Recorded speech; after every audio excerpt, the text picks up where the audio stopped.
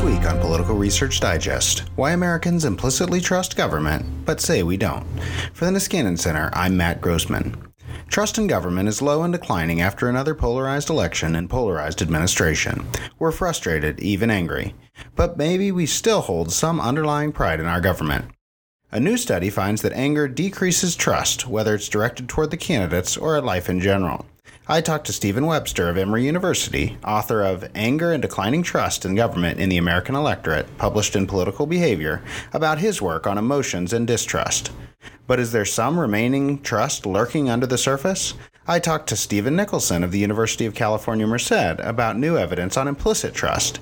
His new study, co-authored with Chinita Intawan in the Journal of Politics, is called My Trust in Government is Implicit, Automatic Trust in Government and System Support. It finds that although explicit trust is necessary for supporting particular policies, implicit trust can help with broader system-level support and when the country is faced with crisis. Scholars often see trust in government as, in large part, a product of partisan politics. But Stephen Webster says it's also about anger. Conventional wisdom is that trust in government is really shaped by partisanship. So if I'm a Republican, I'm going to have low trust in government when Democrats are in control and vice versa. And my study doesn't refute that. I mean, I find that partisanship still plays a large role. But anger plays a pretty large role as well, even when controlling for an individual's partisanship. And these effects are almost on par with one another. And anger has been rising over time. There's plenty of angry people in both the Democratic and Republican parties. And so really what matters is how politicians can sort of shift people around their mean levels of anger. And I think anger is increasing specifically because the contemporary era is so polarized that it creates incentives for politicians to invoke anger and fear towards the opposing party. So I think anger is certainly increasingly used as a campaign tool. Trust is also declining, and the trends may go hand in hand. Government has been declining a long time, and that's sort of one of the paradoxes that a lot of people have pointed to, is that people tend to trust in their own member of Congress, but not Congress in general. So I don't really show anything different than that. I mean, you can look at trends from Pew or Gallup or any polling organization, and you see that trust has declined precipitously over the past 50 years.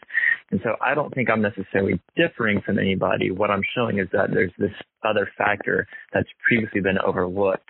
And I think this factor, anger, is so important now because the contemporary political environment is characterized by anger and negativity. Webster sees trust intertwined with other attitudes toward government. I think they're very tightly wound up in one another. It's hard to know, does trust affect efficacy or is it the other way around? It's sort of a classic chicken and egg problem, so to speak. And so I am not, willing to really take a hard stand on what's efficacy and what's trust, because I think they're largely tapping into some sort of latent structure that is similar. And so what I did in the paper is I looked at various measures of trust or efficacy, if you want to call it that. So I look at whether people believe the government is crooked, whether the government cares about ordinary people, whether ordinary people have a say in government. And then when I do my experimental study, I look at whether people believe the government is responsive to the concerns and interests of ordinary people. So I really tried to sort of triangulate and hit all different angles of this measure of trust in government. He measured anger toward the candidates in surveys, but also did an experiment stimulating anger. The first measure I use for this sort of targeted form of political anger is the frequency with which individuals feel angry at the opposing party's candidates. When I moved to this more broader notion of anger, this generalized or apolitical anger, I look at the frequency of anger at either party's candidates. And so I'm not, convinced that these are perfect measures by any means. It's generally what we have to make do with. So that's why I really think the most convincing part of this study is the experimental part, where I can actually exogenously vary people's level of anger. In the experiment, Webster had some citizens make themselves angry. I asked people to write about various things. Some people were asked to write about the time they were angry about politics. Some people were asked to write about a time they were angry. And some people were asked to write about a time they thought about politics. And the reason that I split these groups apart is because I wanted to separate the emotion, so anger, from the target, politics. And so what I found is that anger that is specifically about politics does reduce trust in government. People tended to use more angry words, more sort of negatively valenced emotional words. But this was also true for people who just wrote about apolitical things. And so I think really anger in general, not necessarily politically motivated anger, is what's driving this here. Both types of angers made trust in government decline. Anger can actually have a profound impact on altering trust in government. And specifically what I found is that when people are angry, they tend to exhibit lower levels of trust in the national government. Webster says professionals are learning from the research, but not to our benefit. They're learning the lessons, but those lessons aren't good for democracy writ large. Here in Georgia recently, we just had this special election between John Ossoff and Karen Handel. And the advertisements on TV here were so negative. John Ossoff was tied to, liberal San Francisco values and Nancy Pelosi, and every ad you saw was trying to evoke anger. And I think political professionals know that anger works because the current era is one where we don't really need to motivate people in order to vote for a candidate. We need to make them angry and fearful towards the opposing candidate. And this fear and anger is what makes a loyal voter. So I think political professionals and politicians are learning from political science, but they're learning things that aren't necessarily good for society as a whole.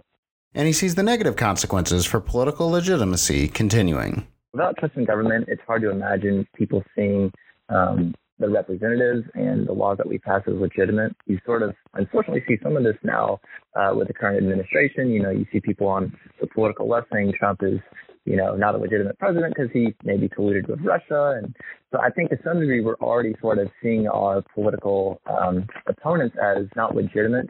And so I think that has problems for sort of, democratic governance and representation. People do behave as if they trust the government. My concern is that this anger will continue to grow so much that we really will start to see some serious consequences.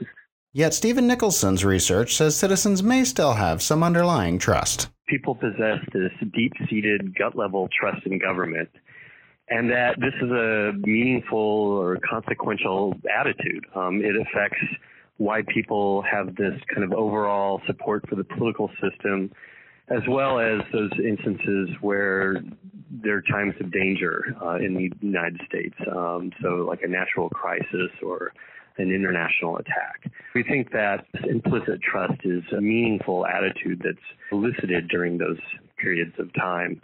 His work with Shanita Intawan does not challenge the importance of the conventional measure of trust or its fall, but he sees hope in their new measure. There's a great deal of consensus about trust in government, and that is that it is very low. Both academics, media, pollsters are all in agreement that, regardless of the type of question that's asked, Americans express very low trust in government. In fact, oftentimes, you'll see only about 20% of the American public expressing some sort of trust in government, meaning, 80% are distrustful. And we asked the same sort of questions in our survey, and they didn't differ from what's come before. So we don't dispute these previous studies. We don't challenge this idea that people aren't distrustful of government. What we do challenge is that this is really the only way of thinking about it and the only way of measuring it. So we proposed, like I mentioned, that the public might possess this kind of deep-seated gut-level trust in government, and that this implicit trust might run contrary to what people are openly saying when they're asked in opinion surveys about whether they trust government. They believe that children learn to implicitly trust government. Go back to the childhood socialization literature, and it wasn't about specific reference, other than maybe George Washington and Abraham Lincoln.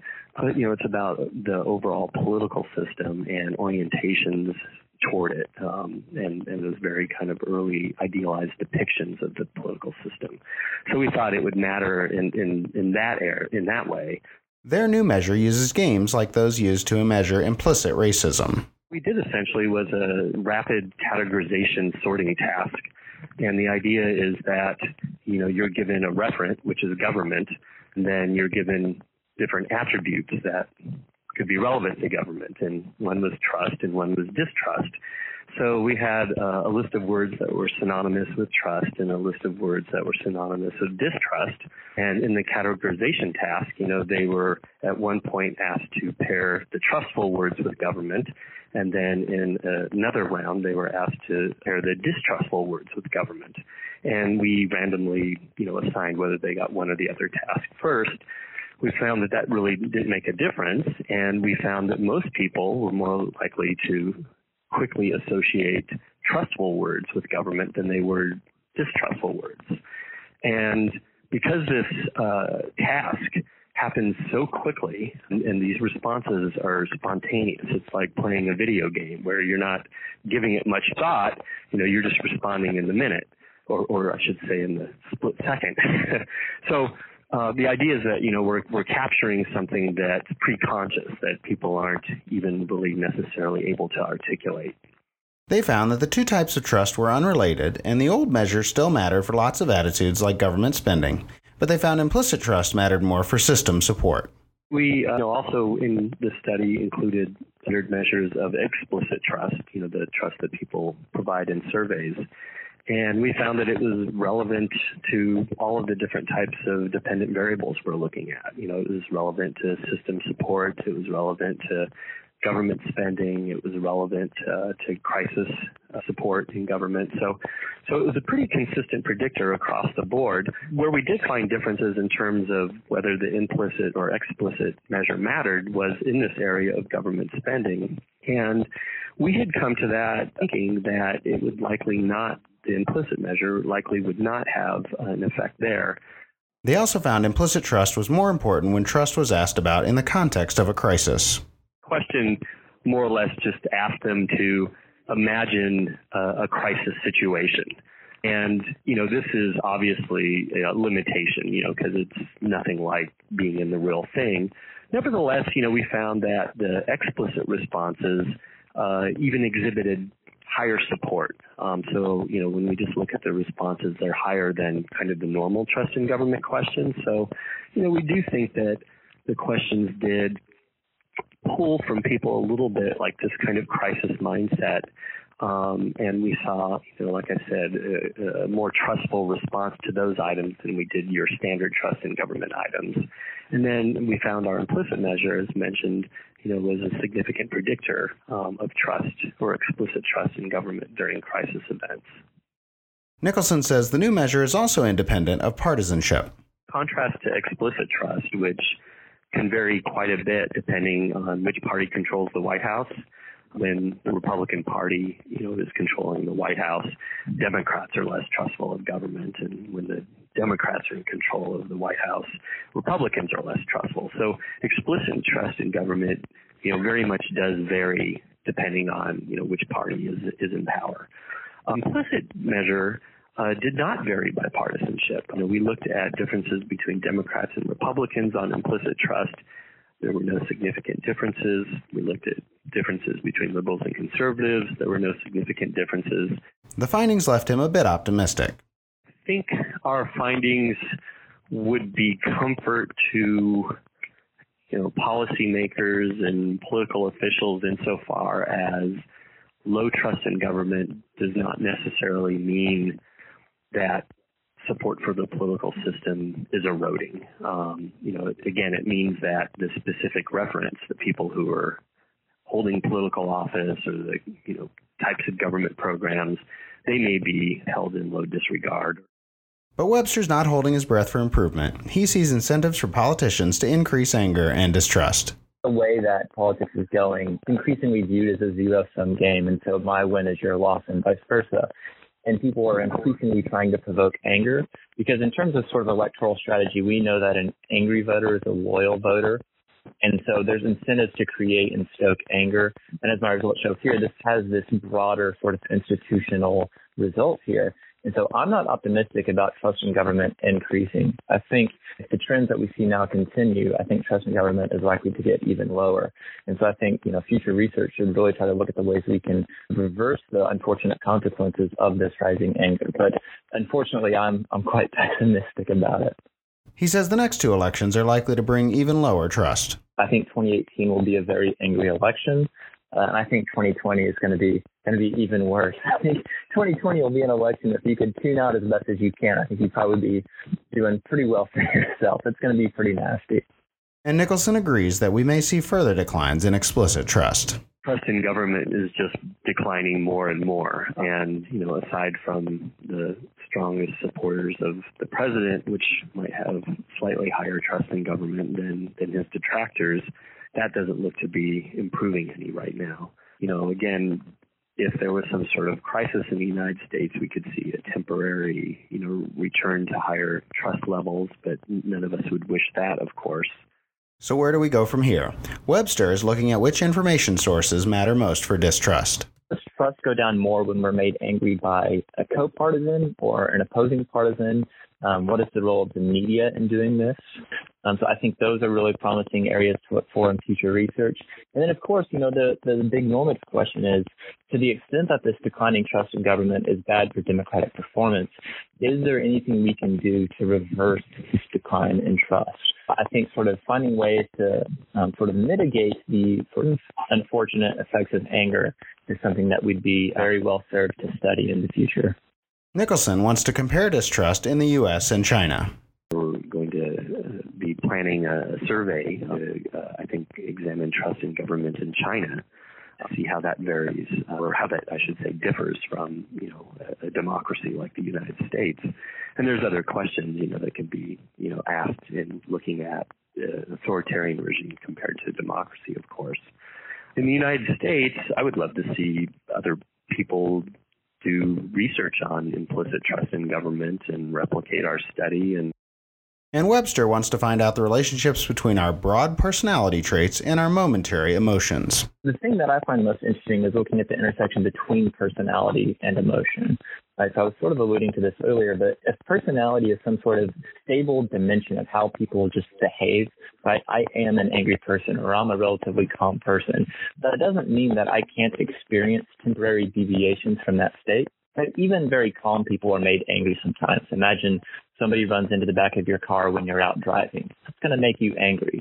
So I think looking at how anger interacts with personality is a really interesting way to push forward both the literature on emotion in politics and personality in politics. There's a lot more to learn. Political Research Digest is available bi-weekly from the Niskanen Center and on iTunes. I'm your host, Matt Grossman. Thanks to Stephen Webster and Stephen Nicholson for joining me. Join us next time to find out whether Americans are becoming tribal, with identity politics trumping all.